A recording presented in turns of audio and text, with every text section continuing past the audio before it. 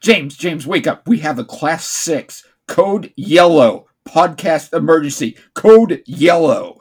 You made that up. Seriously, Santa's being delayed thanks to intertime routing software on his new sleigh. It's just malfunctioning. I told those elves modernizing wouldn't work, but that's beside the point. I also told them they should have not upgraded to Windows 10, but they didn't believe me. And they were convinced a Mac OS was a good idea. Anyways, every cartoon podcaster is being drafted to deliver gifts to their region. Jeez, they even sent the message to us amateurs? What are we waiting for? This is our chance to prove we can hang with the What a Cartoon podcast guys. There are too many cartoons, but they'll watch them all. The Penny and James kind of sort of hopefully funny cartoon podcast. Hello, I'm James Irish. And I'm Pembroke W. Corgi. Welcome to the Pemmy and James kind of sort of hopefully funny cartoon podcast. And we're stuck in 5 feet of snow. I can't feel my feet. Somehow, in our desperate effort to save Christmas, or at least the chunk of it in our region, we drove into one of the worst snowstorms we've ever seen. We got a real snow job here, guys. And we're not talking the 1983 G.I. Joe member. And we're not talking about the version that we can't talk about because that would be naughty. And we're supposed to be nice today. Yeah. Hey, you think if I, rub your nose enough, it might shine and help us get through the snowstorm? How does it even work, anyways? Urge to kill rising. Rising. Or maybe some other ideas. Fading. Fading. Rising! Fading. Still, while we're trapped in the van, we've got our recording equipment here, so we may as well talk to you about one of what I like to call the Festive Four. The 4 most iconic holiday specials. These are the ones that have just lasted since their debuts in the 1960s. There's Frosty the Snowman, How the Grinch Stole Christmas, A Charlie Brown Christmas, and today's subject, Rudolph the Red-Nosed Reindeer. And I have to say that these Festive Four have gone to the point where they're not played once a year, they're played multiple times a year. Sometimes on multiple channels even. Something that definitely applies to Rudolph, as currently you can find it on both CBS and Freeform. I don't even know if I get Freeform. If you don't know, that's what used to be ABC Family Channel. Oh, that's right. That's right. So yeah, I should have it. Yeah. Which was previously Fox Family Channel. And then was previously just the Family Channel. And then was previously a Christian network. Technically still is if you count the 700 Club's contract, but that's beside the point. I liked the Legend of Prince Valiant when that was on there. True. So, the Rudolph story begins with just that, the story, in book format in 1939 by Robert L. May for the Montgomery Ward Company.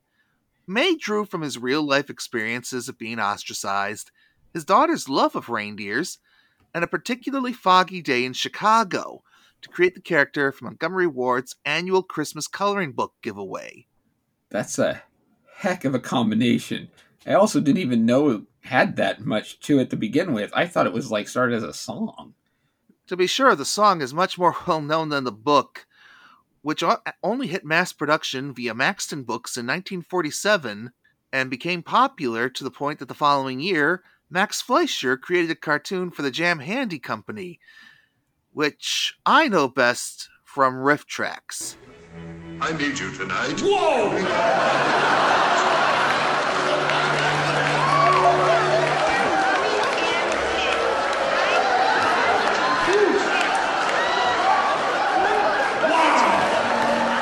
Woe indeed, Kevin. Woe indeed. Whoa ho ho, even. Wow, Santa. Might want to talk to Mrs. Claus a bit more. So following that, in 1949, Robert May's brother-in-law, Johnny Marks, made a song out of the story, and Gene Autry's recording of the song became a #1 hit on the Billboard charts that year, going on to sell 25 million records over its history. Sequel books, covers of the song, and more have all followed since. Personally, my favorite cover of the song is by The Temptations. I remember when the California Raisins sang it. Yeah, we'll be discussing that a little later on.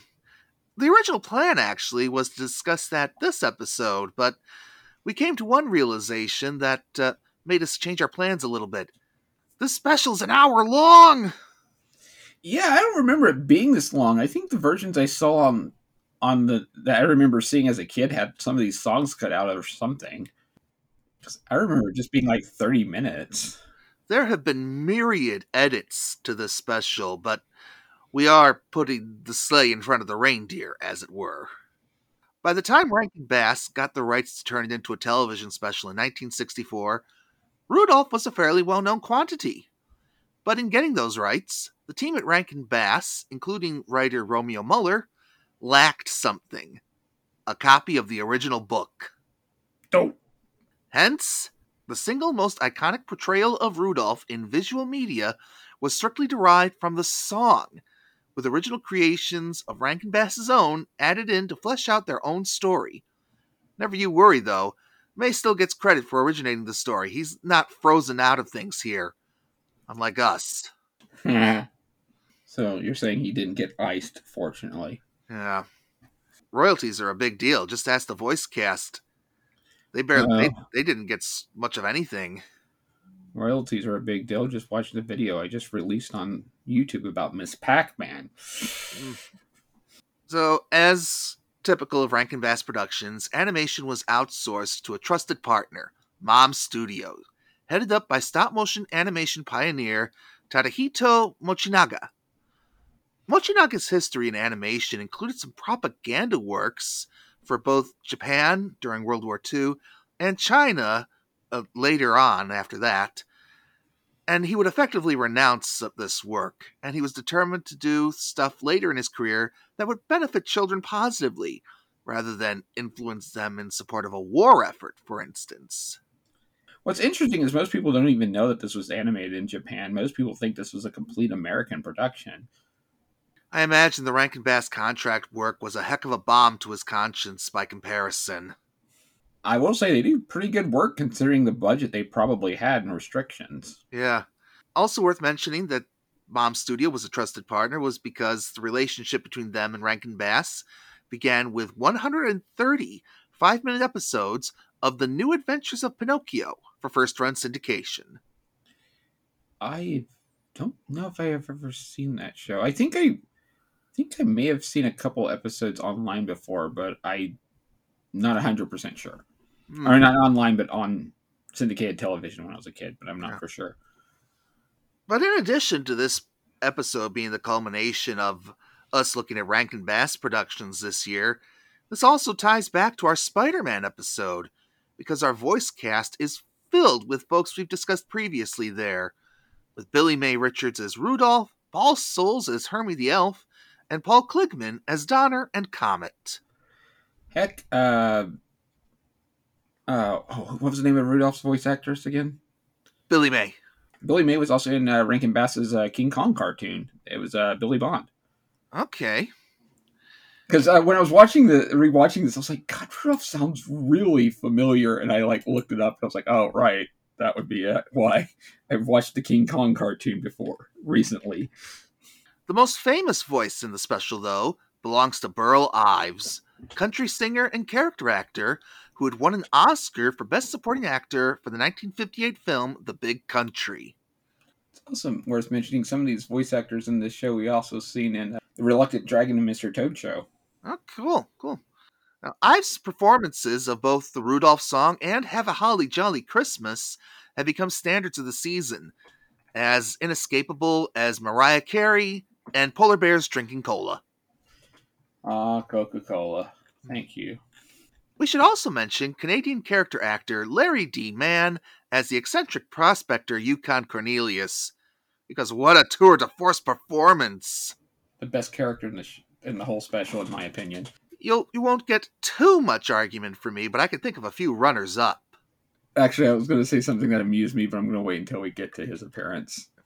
Well, we're not going to wait too much longer, because that's all the pre-production notes I've got. Let's dive into the show, and try not to dive into the snow any more than we already have. Oh. We open our special with dramatic spinning newspaper headlines and black and white stock footage, all impressing upon us the exact same thing: snow. Yeah, seemingly it's snowing so bad that Christmas might be canceled, which is kind of mind-boggling when you think about it, considering, there's at least snowstorms somewhere every year. When we switch to color, we get Sam the Snowman relating he'll never forget that storm being so bad that, yes indeed, it almost canceled Christmas. He introduces himself and shows us around Christmas Town, aka the North Pole, where the Claus family resides in the first castle on the left. The only castle on the left, in fact. And boy, this version of Santa is a skinny fellow. Yeah, I'm starting to wonder about Mrs. Claus here. She's pretty obsessed with getting him fat. I mean, that's a thing on the internet, Yeah, she does have a point about kids expecting a fat, jolly Santa, but it turns out there's a reason he's not eating. He's so busy and stressed with Christmas just around the corner. I'm not going to lie, there's a lot of moments in this special where I'm just like, Santa's kind of a jerk. Snowman Sam reassures us that this is the usual routine, and he's glad this year won't be like the aforementioned storm, and says Rudolph got them out of a real pinch. Who is Rudolph? Well, he'll tell you. And here comes the opening verse of the classic song. Hey, can I ask a question? Sure. Do you think Mrs. Claus wants Santa to be fat just because of the kids or because of herself? I don't know. I truly don't know. Alrighty. Enough awkward questions. Let's get to the special. Sam doesn't sing the whole song just yet. Instead, we get an instrumental medley of the special's songs over the opening credits. The story proper begins after the first commercial break. Does that mean this was a cold opening? Oh, probably, actually. Anyhow, we find Donner becoming a father, Donner being the lead reindeer, and he and his wife named the kid Rudolph. And from birth, Rudolph has his trademark nose that might as well have been courtesy of General Electric. Well, chalk that up to a research failure. Future James here with an update. It turns out General Electric was the sponsor of the original broadcasts of this special. And they just so happened to have, in 1964, a new line of Christmas lights that strongly resembled the light on Rudolph's nose. If only I knew then. Oh well, that's what editing's for. And Donner is not too happy about that. Yeah. The nose doesn't just glow, it also sounds like an out-of-tune recorder. And Pemmy, I'm torn if this is done to act as a cue for the animators for when to make his nose glow, or if this is a signal to folks with black and white TVs. I don't know, but I will say there's some points where that nose sound effect is a little ear-piercing. Could you imagine hearing that every day? Yeah. So the parents debate what to do as Santa comes in to meet the kid, and Santa's concerned about it keeping him off the reindeer team. Santa sings the first proper song of the special for emphasis, describing himself as the king of jingling. Yeah, he also talks about how people like his jingle bells. Wait a second. Is this what Mrs. Claus is trying to protect? Anyways. The song is merry, but it does nothing to explain why Rudolph's nose is an impediment. Yeah, not at all. And Daughter's like, oh, I'm sure he'll grow out of it. And Santa's like, he better. It's like, what the heck, guys? It's just the nose. Donner decides to conceal the glow, starting with just some dirt on the nose. But that doesn't stay on very well. Rudolph proves to be smart, as he can say, He identifies Santa instantaneously and says his name. Yeah, right from birth. Right out of the womb. Well, for the first year, the Donners did a pretty fair job of hiding Rudolph's nonconformity. Wow, we just got political up in here. Yeah, I kind of bet whenever he said that, I kind of cringed a little bit. It's like, So Donner teaches his son about reindeer stuff, especially hiding from the abdominal, the astronomical, the boy in a bubble. Ow! Thanks. The abominable snowman. Or snow monster in this case. Ah, yes. Our first sight of old Abby here is portrayed as merely a massive set of hairy legs, and he's alleged to hate everything to do with Christmas. Because of course he does. It's a Christmas special. You gotta have at least one person like that. Heck, some Christmas specials are completely surrounded around the person who hates Christmas. I mean, bah humbug. And at the same time, we transition over to our B plot, as we watch the Santa's elves making toys in preparation for Christmas Eve. And we're introduced to the misfit of that bunch, Hermie. Voiced by Spider-Man. Spider-Man. He can do what a spider can, except seemingly not make toys very well. With tons of backlogged work, he has to admit to a very flummoxed foreman elf that he's unhappy with his work and doesn't like making toys. Very flummoxed foreman elf that's giving me some mad flashbacks of King Herman from frickin' Reluctant Dragon. Yeah, I can hear that. And as the other elves prattle on about this revelation, the foreman asks what Hermie wants to do. And he wants to be a dentist. My pop culture brain keeps wanting to start singing that one song from Little Shop of Horrors, but that doesn't quite fit here. I don't know the ending, but I don't want to spoil anything. Well, Hermie reasons they need one up there, and loves the idea of dentistry in general. But the foreman seems to have his entire species pigeonholed as toy makers, and won't even let Hermie have the 10-minute break. Not just that, but I mean, Hermes is like the only one of the elves that looks remotely different at all in that group. It's like he's the only one with like blonde hair and irises. Now, I'd say Hermie should complain to his union head, but knowing this guy's luck, it's probably the same bossy foreman. Via a quick little ditty, Hermie expresses how much he rues his job. And then says he quits, except he doesn't. Yeah. Probably doesn't. And going to the big boss, which is probably Santa, wouldn't help either, because Santa doesn't seem like he's wants anything to do with anything in this freaking movie or special. Yeah. By now, Rudolph is growing up and is starting to resist covering his nose. And Donner is bent on not letting anything stand in the way of Rudolph make the sleigh team. It gives him this weird... I should not say the first thing that popped in my head. It's a false nose. The thing that popped in my head was nose condom. Oh dear.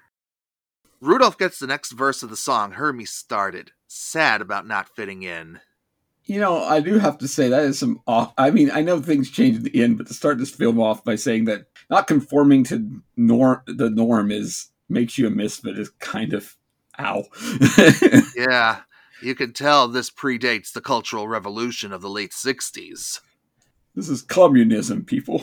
This is communism, comrade. So the year after that, in April, it's time for Santa to inspect the fawns as they meet each other for the first time. A timid Rudolph is encouraged to meet the other fawns by Donner, and he does meet one named Fireball. There's a joke here, I just know it. Was he Dasher's son? I mean, Dasher may have... Sorry. Is he Dasher's son? He may have been named after what he drank before his conception. Fireball's a good liquor, by the way. Fireball asks Rudolph to join him at the reindeer game, saying it's a good way to show off in front of the does. Now, a quick internet search tells me male reindeer reach maturity at 6 years old. This Fireball kid is rushing things. Hey, what's wrong? He just wants to be rolling in the does. Oh. Oh! Don't! Elsewhere, Santa's elves sing him a song, and suddenly the head elf's voice changes right in the middle of the scene. Yeah, I noticed that too. Is this like... Yeah, what was up with that? But don't just take our word for it. All out for elf practice! Well, let's get this over with. I have to go down and look over the new deer. Okay, Santa. Now let's try out the new elf song I wrote. And remember, it's for Santa. Santa is utterly impatient with the whole thing, but Mrs. Claus adores the song. Mrs. Claus seems to be like... She's like, it's perfect. Just keep it the way it is. It's like Mrs. Claus seems to be the only person that's keeping things running. We get some basic sight gags during the performance, and it's charming enough, but the point actually occurs at the end when Santa says it needs work and huffs off. Mrs. Claus, like Pemmy said, says it's perfect, but the foreman elf says it was terrible and scolds the tenors. Before we get further into that, I just want to mention that I love that one of the sight gags was literally like one of the elves just clocks another one with a freaking toy. Like, knocks him the F out. Yeah, there's some decent gag work. I mean, stop motion animation doesn't lend itself to the extreme slapstick of a Looney Tunes or similar cartoon. So they make what they can with what they got. It's some pretty good ones. The cutting the feather was cute, and throwing the one elf into the bag was cute. Turns out the tenor's problem was that Hermie skipped the performance. Not winning any awards there, Hermie. Don't you think they would have the foreman would have noticed him missing, considering he's the only male elf with actual hair and irises? You'd think. Well, the tall elf had hair too, but that was like the only other one I can think of. Yeah. Which the tall elf looks like he's based on somebody or something, because he just stands out from like everybody. Maybe Alan Sherman? He was popular at the time. Maybe. Also, maybe the head foreman elf was just too nervous about being in front of Santa, which is why his voice changed and he didn't notice Hermie. Either way, Hermie was back in the workshop fixing dolls' teeth. Hey, that's a good attention to detail, in my opinion. Yeah, but the foreman insists that while they have dolls that run feathers, wet themselves, and do all these other things, they don't need dolls that chew. Boy, I would not hire this guy as a toy executive. Well, executives are the ones that don't have the imagination. Yeah. Hermie just thought this would help him fit in, but the foreman yells that he'll never fit in, and should stick to wiggling ears and laughing warmly and other important stuff like that. Wow. It's like yelling at a reluctant dragon. I'm sorry. Yeah, poor Hermie, though. I feel bad for him in this. I can also relate, but... Woof. Yeah, Hermie really does seem to quit here, opening a window and saying he's on his own now. He's done with this stuff. Meanwhile, back at the reindeer games, Fireball spots some does, giggling and generally being stereotypical girls. And one with a bow winks at Rudolph. Before contact can be made, Coach Comet arrives to start organizing the games, and wants to be their pal while making bucks out of them. Bucks. Big bucks. Big bucks. Big bucks. Big bucks. Big bucks. No whammies! Stop! So the first game is Takeoff. Whoa! Oh, they're just trying to pick up speed and jump into the wind. That's different. Yes. This is all to prepare for the sleigh's takeoff sequence, hence the name. Wow, James, get your mind out of the gutter. Well, some of that, without context, some of that does sound kind of awkward, let's be honest. It's like, I want to be your friend and make bucks out of you. It's just like, Yeah.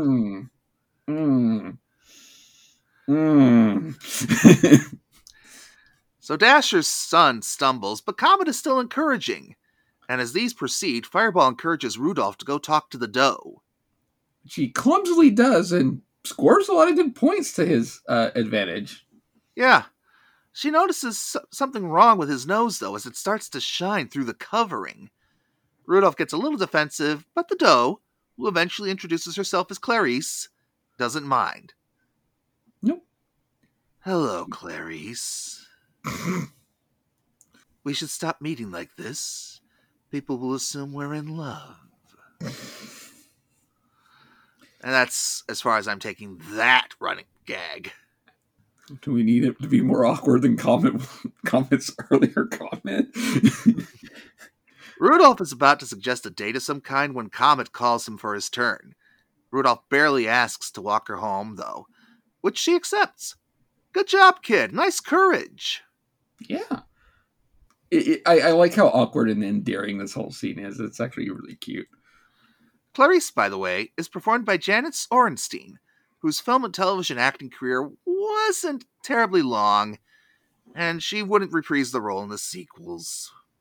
Bummer. Yeah. But boy, howdy, she says that Rudolph's cute, and boy, does he get happy. Yeah. For the briefest of moments, Rudolph's the toast of the town as his reaction to being called cute is leaping for joy right off screen, effectively. Yep. He proved to be quite the reindeer. He's doing really good. Everybody's impressed. Even Santa.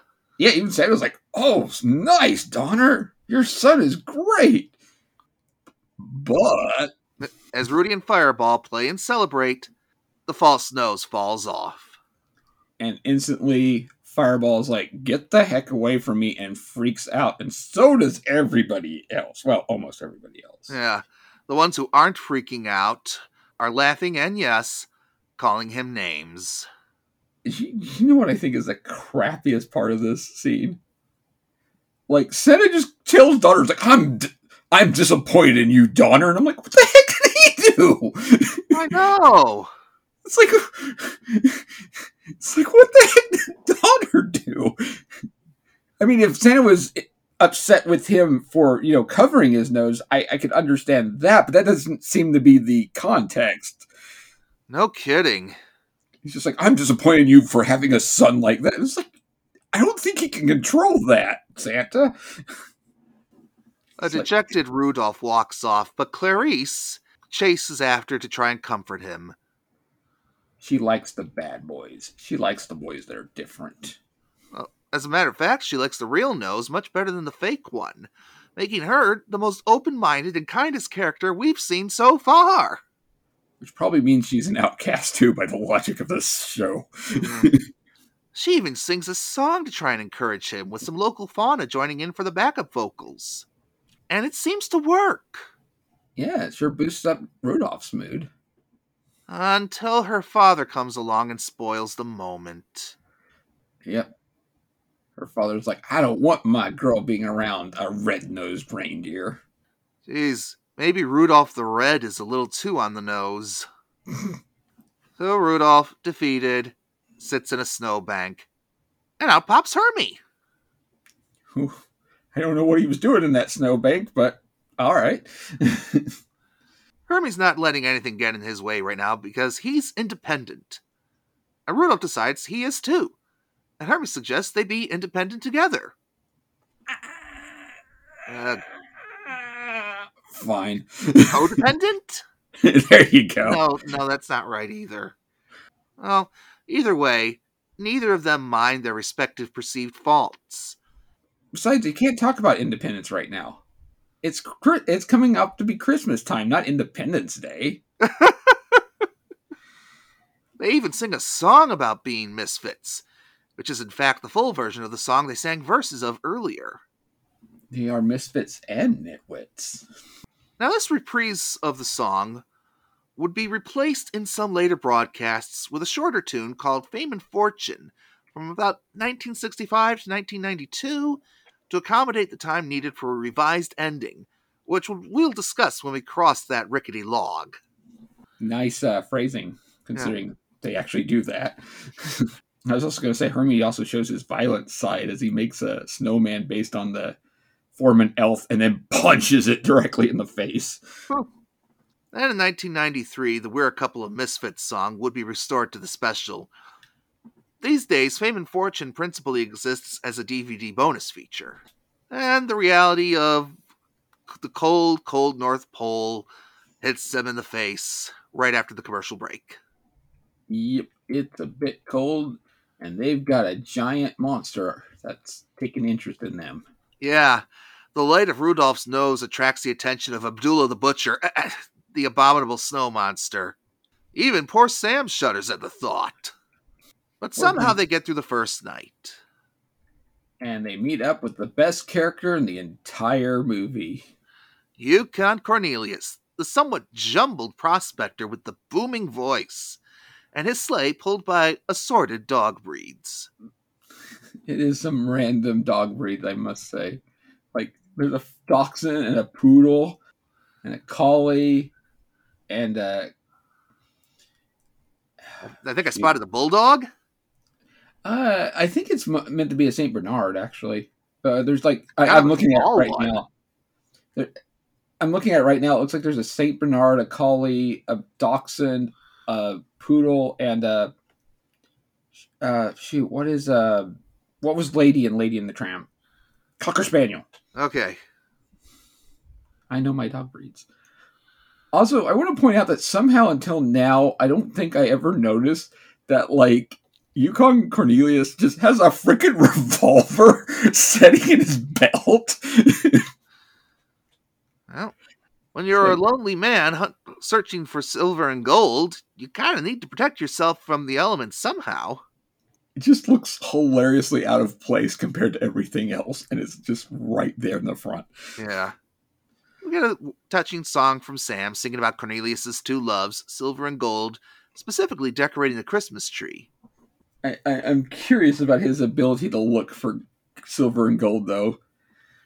Hits a random place with his pickaxe, then looks it, and then it's like, nothing.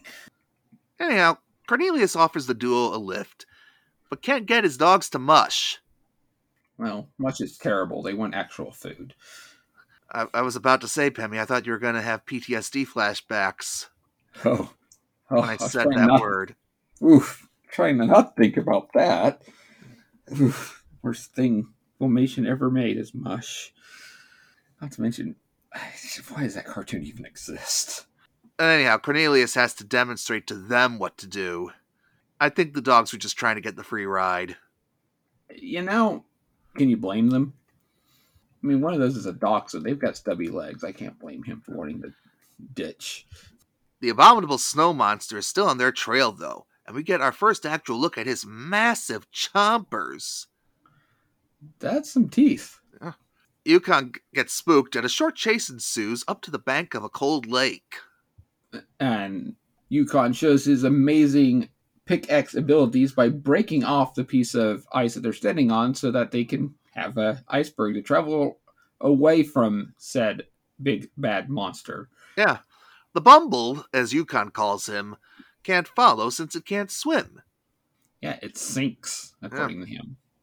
So off they float into the northern lights with no clue where they're headed. Like a real adventurer. Yeah. Shame we don't have the northern lights down here in Texas while we wait to get rescued out of this. Let's see. Aurora Borealis. It is not, in fact, shining down in Dallas.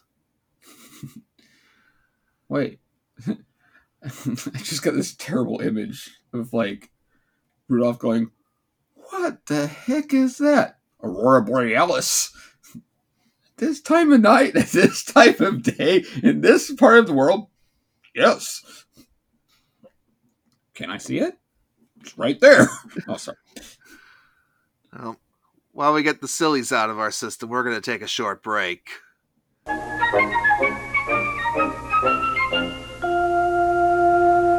On the next Pemmy and James podcast, on December 21st of 1987, CBS debuted a pair of new Christmas specials featuring on-the-rise properties.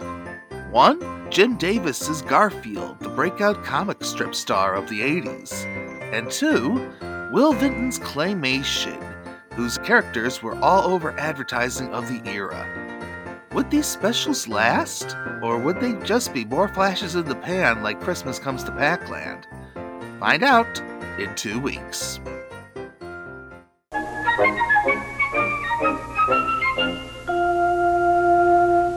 Welcome back. When we left off, our trio were headed off to who knows where, and Donner is realizing what his treatment of Rudolph has led to. Yep, he's feeling bad because his son is dang near disappeared. Sometimes that's what it takes for a bad parent to realize what they've done wrong. Yeah. Brad, I still feel bad for Donner after Santa. I mean, heck, what the heck, Santa? So Donner goes off alone. Mrs. Donner wants to follow, but he insists it's man's work. The 60s. Yep. Still, this doesn't dissuade Mrs. Donner, who goes off alongside Clarice. And boy, they're in for a challenge trying to find Rudolph because the fog, it's as thick as peanut butter. Don't you mean pea soup? You eat what you like, and I'll eat what I like! That's correct. That is a good response. I gotta remember that.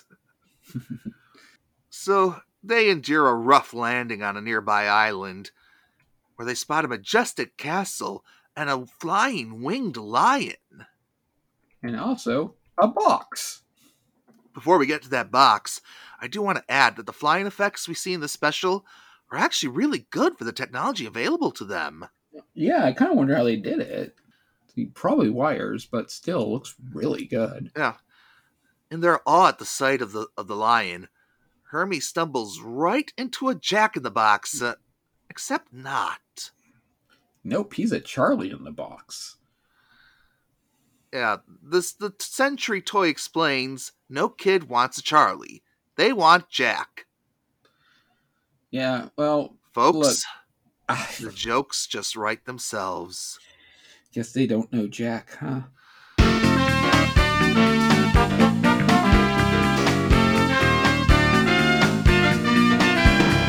I will say, well, he's wrong, though. I mean, he says no one wants a Charlie in the box. I can think of something that people want even less. A Charlie horse. Oh! Don't tell the Sherry Lewis estate that. So, this is the island of misfit toys. One of the most memorable sequences and accompanying songs in the whole special for its imagination and wit. And a variety of crazy little dolls and toys. When I was a kid, I actually liked the polka dot elephant a lot. Yeah, but there's also some questions that come up. And I don't simply mean, why don't they just fill the squirt gun with water and not jelly, because, well, that just answers itself. I mean, what precisely is the matter with the scooter for Jimmy and the dolly for Sue? The doll's eyes are kind of off-centered, I think. Even the spotted elephant isn't precisely wrong. It's frankly cute and fanciful. Yeah, I mean, when I was a kid, I wanted one of those. It occurred to me at this point, the creators of the special are more square than the wheels of that poor train. That poor train.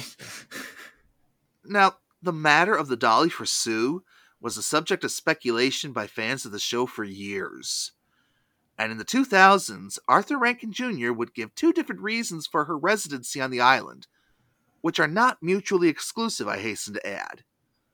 One, from a production standpoint, and was given in an interview to the Television Academy, was that the doll was a last-minute addition to the cast. The other explanation, story-wise, provided in a 2007 episode of NPR's Wait, Wait, Don't Tell Me, he stated that the doll was, and I quote, clinically depressed by being discarded by her owner. You know, I don't. If that second part is canon, then fair. I mean, that's what Toy Story movies are kind of mentioned in it. Mm-hmm. So since Rudolph and company see themselves as misfits too, they ask to stay a while, and Charlie directs them to King Moonracer, the previously seen winged lion, who rules the island and gathers unwanted toys until they can find a home. And has a name that sounds like a transformer. Mm-hmm. As he's holding court, the trio pay him a visit, but the king actually has a solid reason why they can't stay. Unlike playthings, a living creature cannot hide himself on an island. But perhaps, being misfits yourselves, you might help the toys here. He asks them to tell Santa of the island if and when they return to Christmastown, and have him find homes for the toys, since a toy isn't fulfilled unless it's loved. Again, like Toy Story. Yeah, between this and the Dolly for Stu stuff, I wonder if Rankin Bass ever sued Pixar and John Lasseter. Looking at the doll now, though, her eyes are off-centered. Like, one of them is lower than the other, so I guess that could be a reason why someone wouldn't want her. Rudolph agrees to pass on the king's word, and in return, the king allows them to spend the night. In a very small room, I might add. Yeah. A room that's taken probably like 50% up by Yukon alone. Yeah, it's the sort of room where it wouldn't be out of place to be constantly asking for 2 hard-boiled eggs. Marx Brothers reference, for those of you who don't know. Go watch A Night at the Opera. Anyhow, it's that night that Rudolph realizes his nose is a liability to his friends. And despite them protesting that they're in it together, Rudolph sneaks off, believing it's for their benefit. And somehow goes off on another iceberg. How did he break it off without a pickaxe? I don't know. Yeah. He says a wistful goodbye as he floats off on the ice floe. He's been a loner, a true teenager. Yeah, he spent this time on the run from the snowman, and slowly started to grow and mature, realizing that this was no way to live. So he grew up 7 years within the span of what, 6 months? Yeah, wow. Heck of a growth spurt. Either that or it's just plot convenience. Probably the latter, but still. Yeah. Nice antlers, boy. So he returns to Christmastown only to find more mockery, and worse, his parents have gone missing looking for him. Yep, and Santa's like, what the heck? We can't find... They've been gone for months. I haven't done crap, though, so...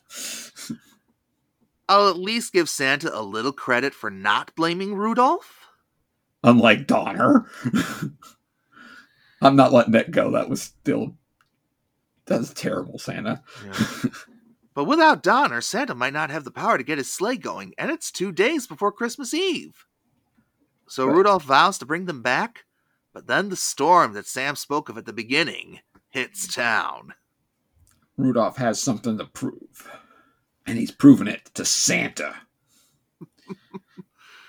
I don't know. I think the whole thing with Donner just hits me hard because I am a father, so it's just like, what the heck, man? Yeah.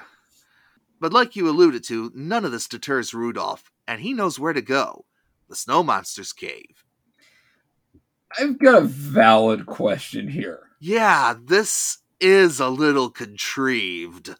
How did all 3 of them get into this cave for months and not be eaten until almost now? Yeah, still, this is where they wound up. As the Bumble has Clarice in his grasp, and Rudolph shouts for him to put her down. He does listen, so at least he's polite. Rudolph puts up a good fight in spite of the size difference, but a stalactite blow to the head knocks the kid out. And Rudolph dies, and that's the end. This is a lot sadder than I remember it being. Hammy, we talked about this. Sorry. Fortunately for the reindeer, Sam Snowman is no ordinary narrator. He actually sent Hermie and Yukon out, who had just arrived in Christmastown. Or at least he says he did. We don't actually see that. True. Still, I'll give him the benefit of the doubt. He's been a reliable narrator. This is fair. So, Hermie and Yukon Cornelius hatch a plan. Hermie is going to impersonate a pig to lure the monster out.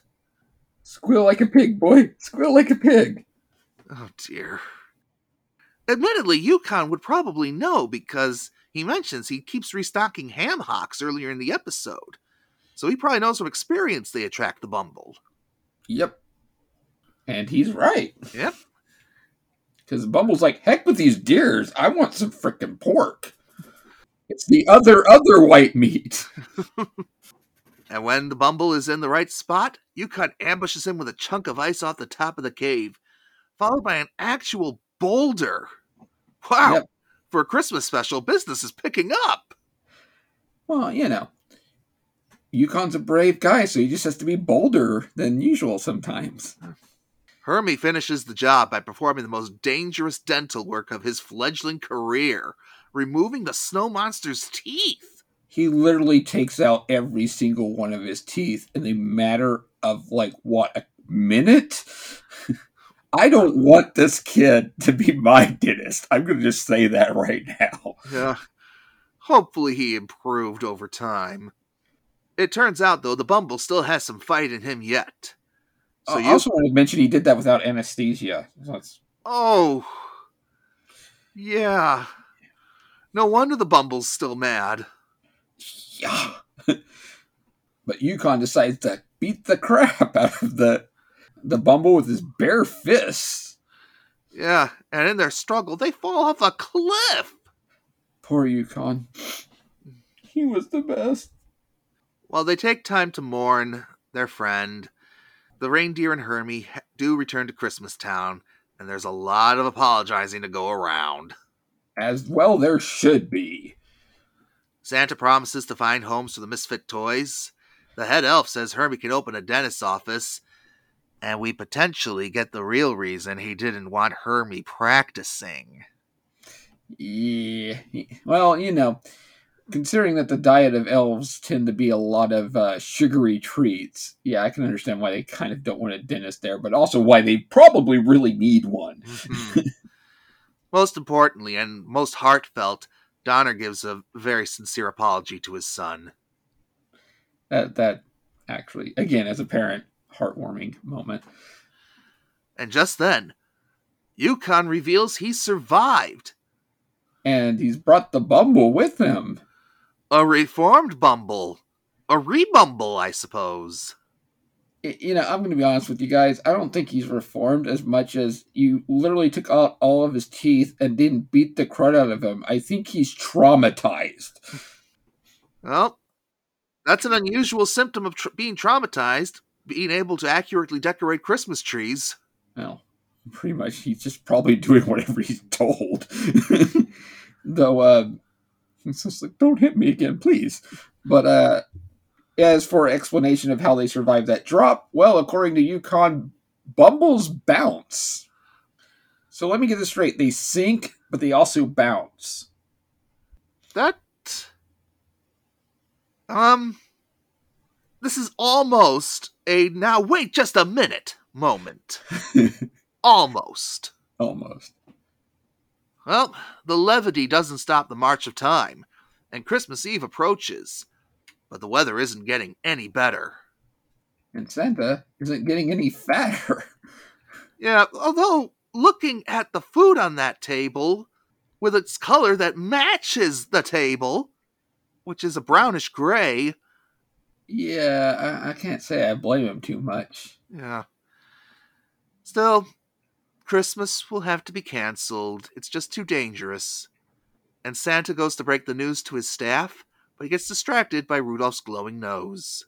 That's near blinding him and probably making him deaf from that sound too. Yeah. And then he gets an idea. Rudolph's light is just what he needs, and Santa asks him to guide his sleigh. What I'm trying to say is, Rudolph, with your nose so bright, won't you guide my sleigh tonight? It'd be an honor. Also, Santa, you really need to apologize to my dad. That was not cool. But anyhow, hooray! Hooray! Steph Arm Movement celebration! Woo! Donner claims he knew the nose would be useful all along, presaging his voice actor's turn as J. Jonah Jameson in a very on-the-nose fashion. Bring me pictures of Rudolph! And as for the pun, I regret nothing. So now we have Sam Snowman singing Have a Holly Jolly Christmas, which of course has become a true standard of the season through Burl Ives' performance here. Also, Santa gets fat in a matter of, like, literal minutes. What the heck did Mrs. Claus give him? I bet he secretly snuck a pillow under his shirt. Probably. So last-minute preparations are made and everybody's pitching in, even Yukon Cornelius and the Bumble, including celebrating the conclusion of the year's work. Yes, we made the Bumble like Christmas through trauma. With the sleigh loaded up, their first destination is the island of misfit toys, and off they go. And Yukon drops his pickaxe, takes a lick, and finds what he's been searching for, supposedly. Peppermint. Yes, he's rich. Wahoo! So are we saying Yukon Cornelius is responsible for all those restaurants that give me 1,000,000 peppermints? Well, I could think of worse things for restaurants to give us. Me too, like the bill. Our final scene sees Santa arrive at the island of misfit toys, fulfilling the promise that Rudolph made on their behalf, and they're delivered via umbrellas as the credits roll. Hope they land in the right place. Yeah. Now, oh no, this guy had his fireplace on! Oh no! Now this sequence was added to subsequent airings after the initial broadcast, in place of the bit about the peppermint mine and a couple other things here and there, like the shortening of the song sequence of We're a Couple of Misfits into Fame and Fortune, because of fan demand. Apparently NBC, the original broadcaster, received so much fan mail from kids who wanted to actually see the Island of Misfit Toys get their deserved joyful ending. You know what? For once, the fans were right. I'll say. Although admittedly, the original credits has become a bit hard to track down, though I did find one YouTube video that shows it in black and white, and it features an elf instead pulling out presents with the cast and crew's name on them. Oh, that's also cute. But the ending for the Misfit Toys is somehow fitting, because 9 of the figures used in the making of this feature were given as gifts to the children of folks involved in the production. Cool. As such, they were so well loved and played with, only 2 of them exist to this day, those 2 being restored versions of Kid Rudolph and Santa, which now reside at the Center for Puppetry Arts in Atlanta, Georgia. Wow, that's cool. I was just going to say, I hope they look in better condition than the animatronics I've seen for the original Ninja Turtle live-action movie and E.T. Jesus. If you want nightmare fuel, look that up sometime. Eesh. Or what happened to Hoggle from Labyrinth. Oof. Arthur Rankin Jr. also claims to have one of the Rudolphs in the same 2007 interview that generated one of the stories about the doll for Susie. Cool. Most of the rest of the dolls, though, were simply discarded, sadly, since there was no sense of what value they'd hold in the future back then. Sadly, it's a thing that's happened with a lot of productions. Missing episodes of Doctor Who, missing just basic, like, recordings of various things. Mm-hmm.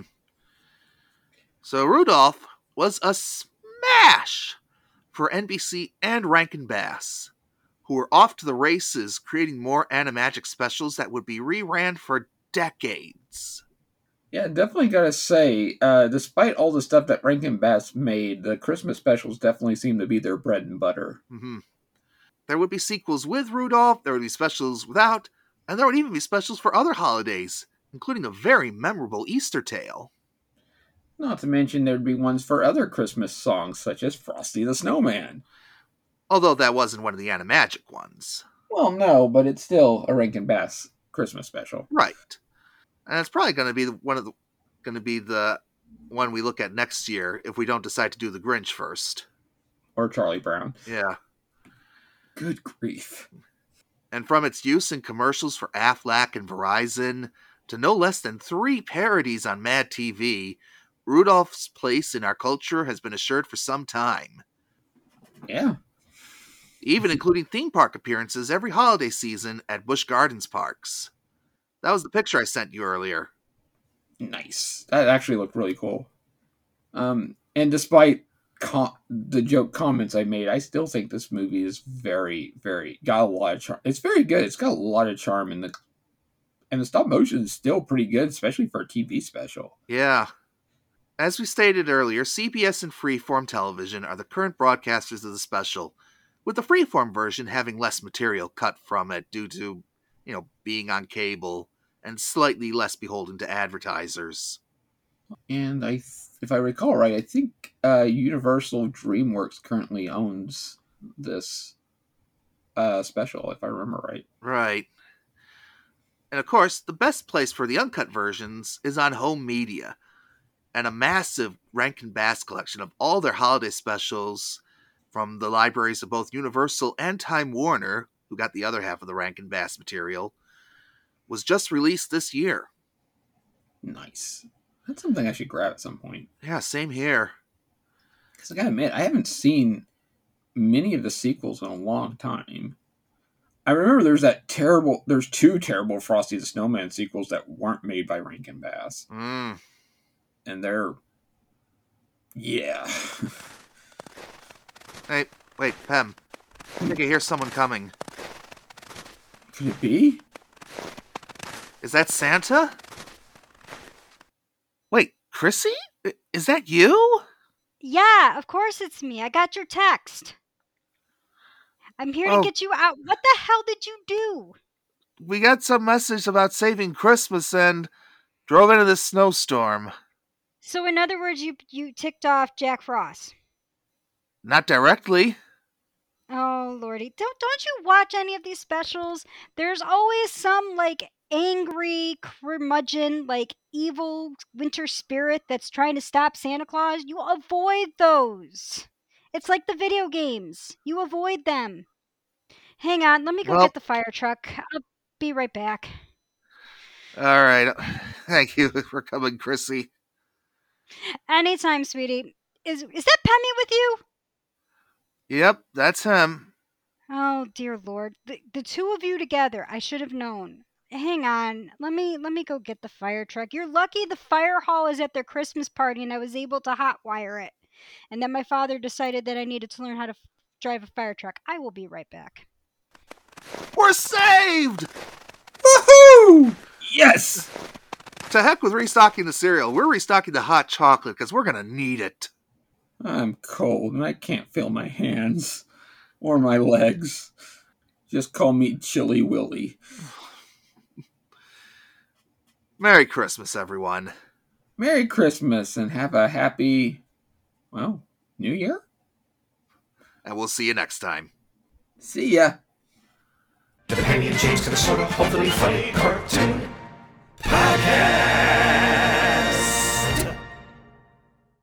The preceding podcast is a co-production of the Mighty Monkey Corporation and Artificial Orange Studios. The theme song is written, composed, and performed by Shawn Michael Smith.